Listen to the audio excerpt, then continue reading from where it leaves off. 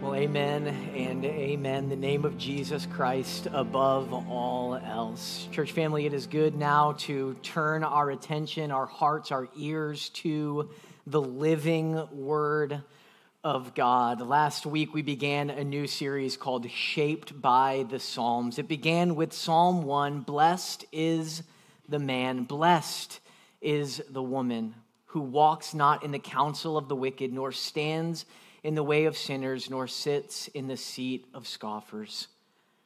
But his delight is in the law of the Lord, and on his law he meditates day and night. He is like a tree planted by streams of water, which yields its fruit in its season, and whose leaf never withers. I pray that this past week, as you meditated on the Word of God, as you considered the truth from the Bible, that your heart was encouraged, that you were able to sink the roots of your heart deep into the ever-flowing river of God's grace, and that you were encouraged as you saw glimpses of His glory in the Word. Last week's passage pointed out that there are two paths, the way of the righteous, the way that is known by the Lord, and the way of the wicked, which certainly leads to death. This morning, if you would, please open your Bibles to Psalm chapter 16. We're going to continue our series with a message entitled Shaped by Joy. I will give you a warning. This is one of my favorite passages in all of Scripture. It is one of the best passages in all of Scripture, and I have very much been looking forward to our time together in it today. Psalm chapter 16. You also saw maybe a white sheet of paper on your chair before you came in. That is not to draw a picture of me during the message. We'll use that later. But you may, I guess. Psalm chapter 16. God's word says this: preserve me, O God, for in you I take refuge. I say to the Lord, you are my Lord. I have no good apart from you. As for the saints in the land, they are the excellent ones, in whom is all my delight. The sorrows of those who run after another god shall multiply. Their drink offerings of blood I will not pour out, or take their names on my lips. The Lord is my chosen portion and my cup. You hold my lot. The lines have fallen for me in pleasant places. Indeed, I have a beautiful inheritance. I bless the Lord who gives me counsel. In the night also my heart instructs me. I have set the Lord always before me. Because he is at my right hand, I shall not be shaken. Therefore my heart is glad and my whole being rejoices. My flesh also dwells secure. For you will not abandon my soul to Sheol, or let your Holy One see corruption. You make known to me the path of life. In your presence, there is fullness of joy. At your right hand are pleasures forevermore. Oh God, we thank you for the truth in this passage, and I pray that you would give us faith to believe what you have declared here, that in your presence there is fullness of joy. And I pray, oh God, that even now as your people gather and we are here, we believe that we are in your presence. And so I ask that you would fill us with joy for your glory. In Christ's name, amen. I want to look at 5 exhortations that David shares with us here in Psalm 16. The Lord has used this passage perhaps more than any other to help me know and understand who he is and to increase my love for him. And I pray that he would do the same in your hearts this morning. The passage begins with a request. The psalmist cries out, preserve me, O God. Keep me, hold me, cause me to endure, because we know that we can grow weary, that we can waste away, that there are enemies within and without. And he cries out, preserve me, O God. But then why should God preserve him? He grounds it in this reality. He continues by saying, for in you, God, I take refuge. The first exhortation, take refuge in God. Think about this with me for just a moment. When there is impending danger that is certainly coming, and that to stay put and to do nothing would mean almost certain harm, what do? You take refuge.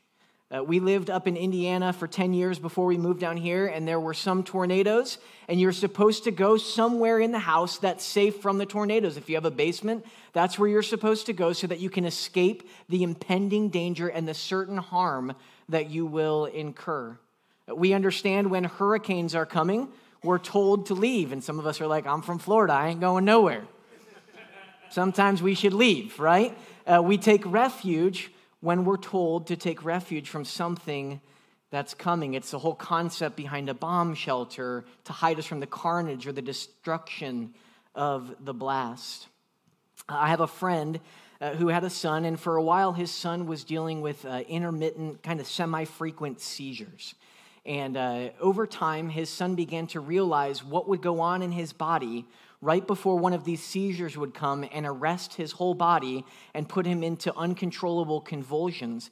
And so one morning, he's standing in the threshold in his parents' doorway, eating a bowl of cereal, and as he's standing there, he begins to feel this tingly sensation and taste in his mouth, and he knows that a seizure is about to come. And so what does he do? This middle school boy, he throws his bowl down to the ground.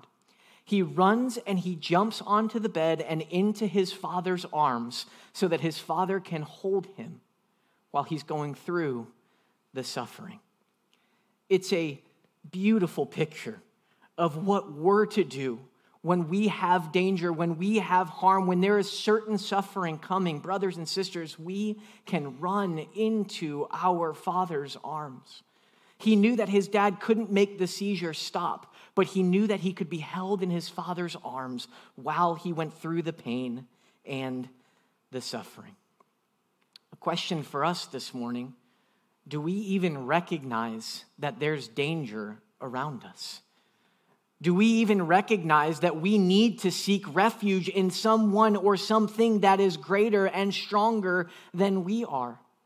Or do we think that this world, this life is just a big playground with a nice fence around it to kind of keep all of the really bad things out and a nice soft ground just in case we fall?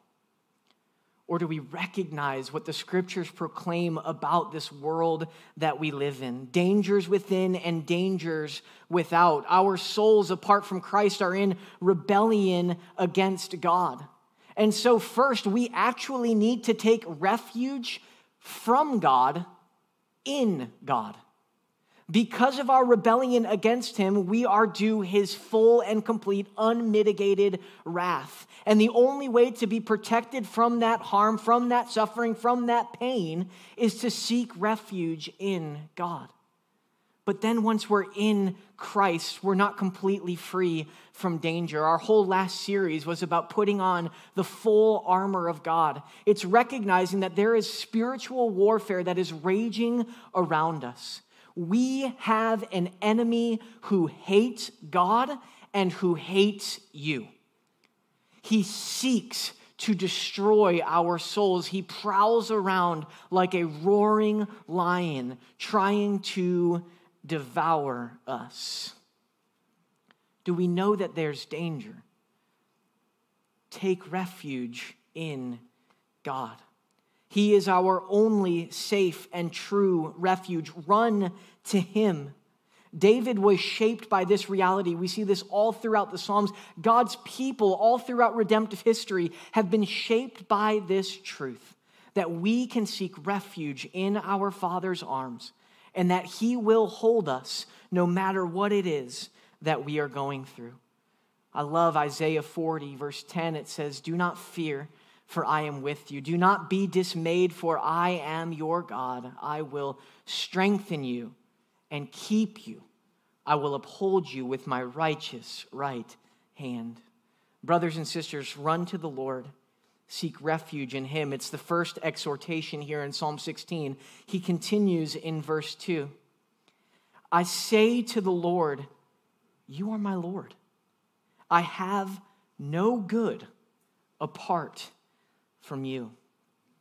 I love what David does here. He says, you are my Lord. This is not just another name for God. It's a title that describes who God is to David. God is the Lord of his life. That is, he is master. He is king. The second exhortation, submit to him as Lord. David recognizes that our God is not some cruel overlord, but rather he says this, I have no good apart from you. He is a good king, a benevolent Lord. He is merciful.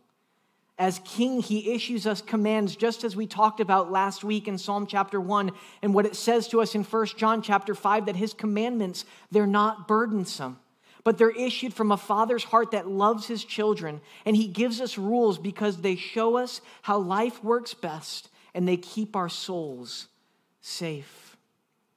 He is a good king. Take refuge in him. Submit to him as Lord, for you can be certain of this. Apart from him, you will receive no good. So the question for us is, who is our king? Whom have we submitted to as Lord? Who occupies the throne of our hearts? Who commands our lives? If you've been in Christ for a while, a question as you look back to who you were a year ago or 5 years ago or 10 years ago, and as you look back and consider, is your life increasingly governed by the Word of God? As you live, as you think, as you speak, is it becoming more and more governed by the truth that we find in Scripture? Verses 3-6. I love how he turns the corner here. He says, as for the saints in the land, they are the excellent ones in whom is all my delight.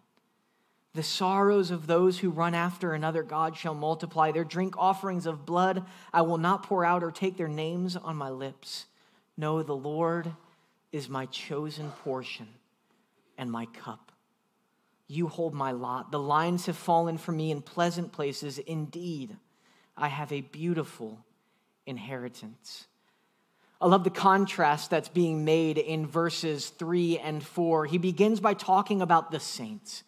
That is, those who have been saved by grace through faith. Those who, though they were rebellious against the Lord, have been redeemed because of their hope and trust and faith and confidence in the Lord. And he says, they are the ones in whom is all my delight. Brothers and sisters, if you look around this room, this is a good gift that God has given to us. Our brothers and sisters in Christ, the community that we experience with our spiritual family, is a good gift from God. I oftentimes think back and consider how God has used faithful brothers and sisters to encourage me, to challenge me, to rebuke me, to just help me through difficult seasons of life. And I constantly think, oh God, thank you so much, not for just calling us to yourself, but also the wisdom that you exercised in calling us to one another. Faithfully following Jesus is not an individual sport. It's a team sport, and we desperately need one another. We can take delight and joy in one another. This is a good gift that the Lord has given to us. But a contrast is made here. There are the saints in the land, but then there are those who run after another god. They are filled with sorrow upon sorrow. And so if we would avoid a life that is filled with multiplied sorrow, then we must choose the Lord over all other gods of this world, be it money, sex, power, comfort, vanity, whatever it may be. We must choose the Lord if we are to remove ourselves from a life filled with sorrow upon sorrow. So who will I choose? Who will you choose? The third exhortation is to choose him. Take refuge in God, submit to him as Lord, and choose him over and against all other gods, over and against all other things in this world that claim that they can satisfy. I think what John Piper says about sin is helpful. He says this, it's on the screen. Sin is what you do when your heart is not satisfied with God. No one sins out of duty. We sin because it holds out some promise of happiness. That promise, it enslaves us until we believe that God is more to be desired than life itself. So if we are to cease from sinning, if we're to live a life that is holy and pleasing to God, then we must overcome the promise of happiness that is being held out by sin. We must believe that something or someone is better and that something else can satisfy me more and for longer. That something else can truly satisfy me infinitely and eternally, better than sin ever could. This whole concept is what Thomas Chalmers, the 19th century pastor and theologian, called, I love this, the expulsive power of a superior pleasure. That's a 10-cent phrase right there. The expulsive power of a superior affection. It's the whole idea that in our hearts are consistently going after what they love and what they desire. And what I love most is what I will pursue with as much passion and energy, the old timers used to say, yea, vehemence that I have within me. That I'll pursue after that because I love it. And what this whole concept is that the only way that I can get that out, whatever that thing is that I believe will satisfy, that thing that I love more than anything else, is if I find something else that's better. Is if I really believe that something else will satisfy me more than whatever it is that I'm pursuing after. And so, if we would to live a life that is pleasing to the Lord, then we must see and recognize and by God's grace truly believe that Jesus is better. Jesus is infinitely better than all that. Whatever that thing is that's in your heart, whatever that thing is that you continue to pursue after, brother or sister, friend, Jesus is better. He is far more beautiful. He is far more glorious. He is far more worthy and deserving of praise. That is the only way that we will overcome the sin that is in our hearts. It's been said that all sin is turning away from Jesus to find satisfaction in something else. All sin is turning away from Jesus to find satisfaction in something else. We want something more than Jesus because we think that something is better. So pride is turning away from God to find satisfaction in self. I love myself more than I love God. Covetousness is turning away from God to find satisfaction in things. I love my things more than I love God. Lust is turning away from God to find satisfaction in sex. I love the pleasure sex gives me more than I love God. Bitterness, it's turning away from God to find satisfaction in revenge. I love the feeling of revenge more than I love God. Or impatience, it's turning away from God to find satisfaction in my own uninterrupted plan. I love my plan more than I love God.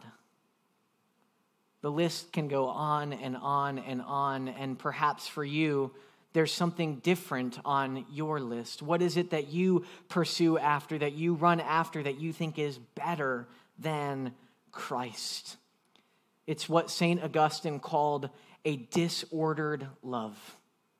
And until I can have my heart rightly ordered so that I would love God supremely over all, then I'll continue to battle with sin. There's a choice, and all of us must make one or the other. You cannot remain neutral. So who is your chosen portion? Who is the one that you'll pursue after? He continues in verses 7 through 8. I bless the Lord who gives me counsel. In the night, also my heart instructs me. I have set the Lord always before me. Because he is at my right hand, I shall never be shaken. I love verse 7 because it reminds us of the tender love and kind care of God. He has not left us on our own. He says, I bless the Lord who gives me counsel. Jesus didn't say, follow me. Oh, great, now go figure it out, right? No, he says, no, come follow me, and I will take up residence within you. I will fill you with my spirit, and I will help you to walk in all of my ways, to continue to grow in knowledge and love and trust for who I am. He's not a doctor who examines you, tells you what's wrong, and then says, now go fix it. He's more like a physical therapist.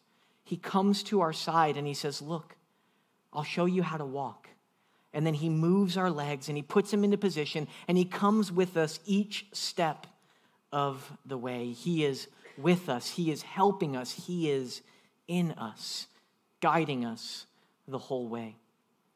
This verse says that he gives us counsel, that he instructs us. He does this by his Spirit, by his word, and through his people. If you're wondering what the recipe is to grow in Christ-likeness, fill yourself with truth from God's word. Surround yourself with God's people and continue to ask that the Lord would help you to be controlled by the Spirit. The Lord gives us counsel. He continues in verse 8 by saying, I have set the Lord always before me. This is the next exhortation that we see here in the passage. Set the Lord always before me, before you. It is a beautiful picture. It is the idea of constantly and consistently having the Lord on the forefront of our minds so that every thought, every word, every action is done in light of who he is, with a consideration of his presence in our lives. It's like the soldier who has a picture of his wife. And the whole time that he's out on the battle lines, he has that picture with him and he always sets her before him so he remembers what he's fighting for and what he longs for and to return to. Constantly putting that idea before him. It's like that vacation countdown that you have on your phone. And you show up to work and it's Monday morning and you look at it real fast and you say, only a few more days. Maybe it was the countdown till summer began. Parents, now that it's a couple weeks into summer, maybe it's a countdown for school to begin. Whatever it is, we set it before us, and it helps us get through today, through this moment, as we have it on the forefront of our minds, as we think through it. Or more practically, it's like these glasses that are on my face. If I take them off, I can't see you. You might be making nasty faces at me right now, and I would never know. I would just smile back. I can't relate, though, because I can't see your faces. But when I set them before me, everything changes. Now I'm viewing life through the lenses, and I can see clearly. And it's the same reality with setting the Lord always before us. Put him in front of you so that you view all of life and everything in it through the lens of who God is. When we do that, brothers and sisters, everything changes. This passage is declaring what happens when we set the Lord before us. When we do this, it's as if we're doing all of life before the face of God. This was a concept that the saints of old would have. It was called coram Deo, that is, before the face of God, recognizing that each moment I'm living in God's presence. He sees all that I'm doing. He hears everything that I'm saying and even my thoughts. He is a constant presence in my life. He has promised to never leave us nor forsake us. How would that change our lives if we would live in this way? He says, I've set the Lord always before me. Because he is at my right hand, I shall never be shaken. No weapon that's fashioned against us can stand. No power of hell, no scheme of man can ever pluck us from his hand. Our feet are firmly planted, and we cannot be shaken when we recognize that the Lord is at our right hand. So verse 9 begins with therefore. In light of the 8 preceding verses and all of the truths there contained, therefore, my heart is glad, and my whole being rejoices. My flesh also dwells securely. Because God is my refuge, because he is my Lord, because I have chosen him, and because I set the Lord always before me, my heart is glad. Dear friends, that's it. That is the secret to having a glad heart that cannot be shaken by anything, a truly and genuinely glad heart. If you have been striving to have a glad heart and you've tried all sorts of things, can I invite you this morning, cease from your strivings. No longer pursue after anything else that you think can deliver. Gladness of heart is the result of taking refuge in God, submitting to him as Lord, choosing him, and setting him always before you. Not only gladness of heart, but look at what it says, my whole being rejoices. The gladness that's in our hearts cannot be contained. It explodes and it begins to manifest itself outwardly. Our whole being is happy in Jesus. We are secure and have confidence. This is what the psalmist is confident of. That no matter what happens in life, the Lord, the one in whom we take refuge, he continues by saying, will not abandon our souls to Sheol. He will not let us ultimately see corruption. Brothers and sisters, this is a promise that no matter what we experience in this life, if we have sought refuge in God, there is nothing that can harm us. We are invincible until we are done with doing all that we can for God's glory in this world, and then we die and enter into life, eternal life, life in the presence of the Lord, where we will experience full joy and pleasure forevermore. This is what Jesus says, do not fear those who can kill the body. Rather, fear him who, after you have died, can send your soul to hell. And what he's saying is, who cares about the here and now in light of everything that's coming? That you and I are going to exist 300 years from now. That you and I are going to exist 3 trillion ages from now. And he says, think about that. You will not ultimately see corruption. You will not be abandoned in death, but I will bring you to myself. It's what Paul says in 2 Corinthians 4, verses 8 through 9. We're afflicted in every way, yes, but not crushed. We're perplexed, but we're not driven to despair. Persecuted, but not forsaken. This one, struck down, but not destroyed. This is where the concept of perspective is so crucial. And perspective is a critical piece of wisdom. And wisdom is gained in maturity.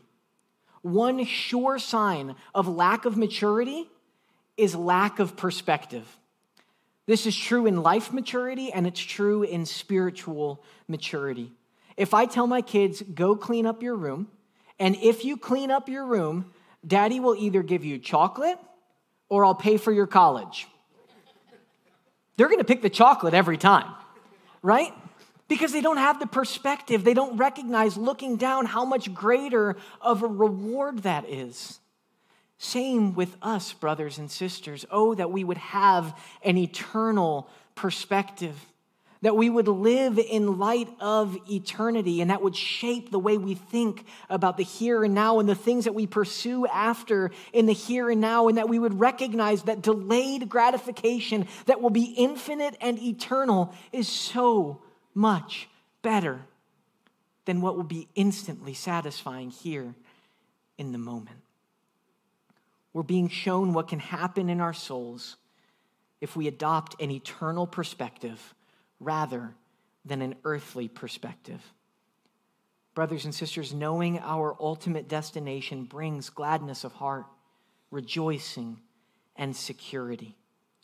Mature Christians don't just look at what's here and now. We look beyond this moment, beyond this year, beyond this season, beyond this life, to all that God has promised in the next. And then we get to the best verse in the whole Bible. Psalm 16, verse 11. You make known to me the path of life. In your presence there is fullness of joy, and at your right hand are pleasures forevermore. This verse changed everything for me. It was a call to walk on his path, just like what we saw last week in Psalm chapter 1. It's the final exhortation in the passage. The way of the wicked, the way of the righteous. There's a way that seems right to a man, but its end leads to death. Here, the Lord makes known to us the path of life. Which will we choose? Joy is powerful. Again, I think Piper is helpful in defining it. He says this: Christian joy is a good feeling in the soul, produced by the Holy Spirit as he causes us to see the beauty of Christ in the Word and in the world. It is a good feeling in the soul, produced by the Holy Spirit as he causes us to see the beauty of Christ in the Word and in the world. Brothers and sisters, joy really is a feeling. And sometimes we get really freaked out about talking about feelings at church. But feelings, it's part of who we are. It's part of how God made us. We should holistically be pursuing after the Lord. And joy really is a feeling. It really is an emotion. It's a feeling of pleasure or happiness. But it's not a fleeting pleasure. It's experienced deep within the soul. Now, the humbling part of this definition, and I believe it's true, is when he says that it's produced by the Holy Spirit.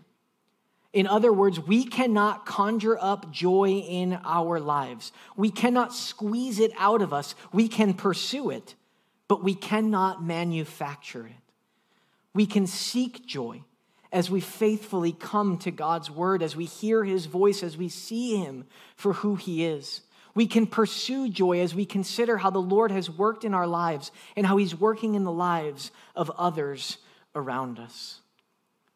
But a question: do you truly believe that God wants you to have joy?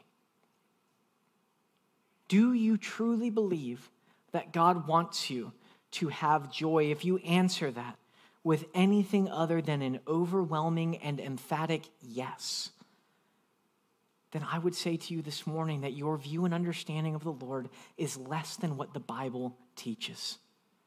God wants his people to experience joy. As we talked about last week, we oftentimes think about God as a cosmic killjoy, a fun sucker who's out there to restrain us or constrain us from pursuing after things that would truly bring us pleasure. And this is why this passage changed my life, because even though I wouldn't have said it, I truly believed that God is keeping good things from me. And so I thought I had two choices. I can either experience joy in all of the things that this world has to offer, or I can follow Jesus. But those are two different paths, joy or Jesus. And when I read this passage and understood what it meant, I finally understood that this is not joy at all. This is manufactured, fleeting, and fake, but true joy, lasting joy, genuine joy will only ever be found in Jesus. And so my pursuit of joy and my pursuit of Jesus were not two roads that were diverged, but rather were one. And so if I would truly pursue joy, I would only find it in him. It changed everything for me. God is not holding out on me. God is not wanting my life to be boring or to keep me from experiencing pleasure. He's trying to keep me from being satisfied in something that won't last and will only lead to death. I want to invite our worship team to come back up. And as they do that, I have one more quote here that I want to end with, but on that sheet of paper that you received, I want to invite you to consider for a few moments, what is it in your life that you have been seeking joy in? What is it that you maybe consistently turn from Jesus to find satisfaction in? Maybe it's the same thing that's recurring. Maybe it's something that you're wrestling with during this season. What is it for you that you wrestle in thinking that it will satisfy you or bring more joy than you can find in the Lord? It might be something that is overtly and clearly sinful. It could be something that's a good thing, but you've made it the ultimate thing, more precious, more important than Jesus.